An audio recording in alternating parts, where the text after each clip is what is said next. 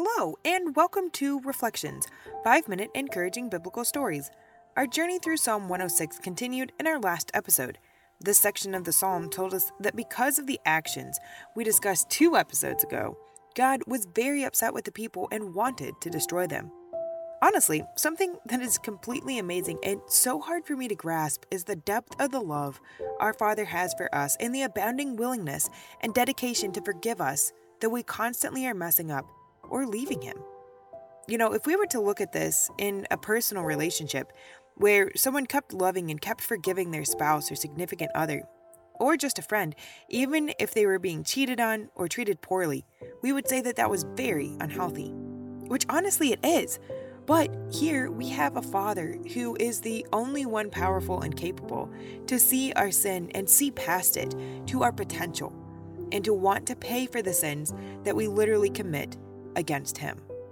So though we stray away and do our own thing, He in His amazing love continues to forgive. Truly, we have so much to be grateful for to Him. The verses we read told us about the things the Israelites did against God, such as complaining, not listening to Him, worshiping other gods, and eating sacrifices of the dead. Not great things for sure, but there are a couple, like complaining, that I know I do in my life and should ask God for assistance to steer away from that. So given what the Israelites were doing, God did bring punishment in the form of a plague that killed many until a priest stood up on their behalf. We also have a priest who stands up on our behalf when we have stepped away from God and into our own thing. His name is Jesus. Are we thanking Him for standing up for us when we fall short? And are we thanking God for constantly forgiving us when we messed up? I know I can realize and do both of these things better in my life. Let's turn here and see what else we can learn from Psalm 106. Psalm 106:32. They angered him also in the waters of strife, so that it went ill with Moses for their sakes, because they provoked his spirit, so that he spake unadvisedly with his lips. They did not destroy the nations concerning whom the Lord commanded them, but were mingled with the heathen, and learned their works. And they served their idols, which were a snare unto them. Yea, they sacrificed their sons and their daughters unto devils, and shed innocent blood, even the blood of their sons and their daughters, whom they sacrificed unto the idols of Canaan. And the land was polluted with blood. Thus they were defiled with their own works, and went a-whoring with their own inventions. Therefore was the wrath of the Lord kindled against His people, insomuch that He abhorred His own inheritance. And He gave them unto the hand of the heathen, and they that hated them ruled over them. Their enemies also oppressed them, and they were brought into subjection unto their hand. Many times did He deliver them, but they provoked Him with their counsel, and were brought low for their iniquity. Nevertheless He regarded their affliction until He heard their cry.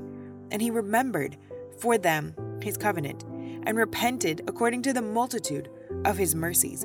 He made them also to be pitied of all those that carried them captive. Save us, O Lord our God, and gather us from among the heathen, to give thanks unto Thy holy name, and to triumph in Thy praise. Blessed be the Lord God of Israel from everlasting to everlasting. And let all the people say, Amen. Praise ye the Lord. Well, I know that was a long lot of text to finish out Psalm 106, but it kind of seemed to all flow together and continues in the theme that we discussed in the last episode. The actions of the Israelites being against God, His plan and path for them, and just going off and doing their own thing, bringing them into tough places from which God remembers His covenant and does save them. It is so true in our lives as well.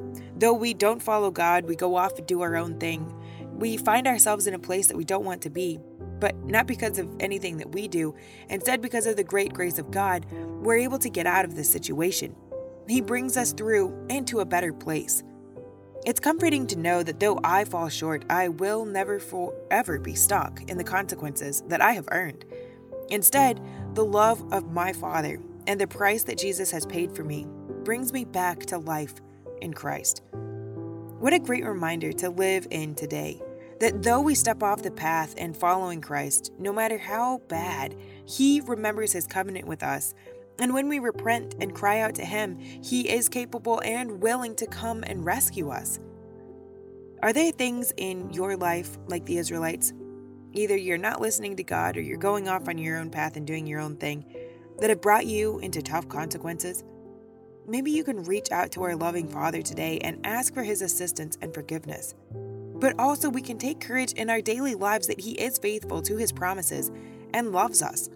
In confidence in that fact today, we should and can live our lives. So I encourage you in that today. Join me in the next episode to see what we can learn from Psalm 107.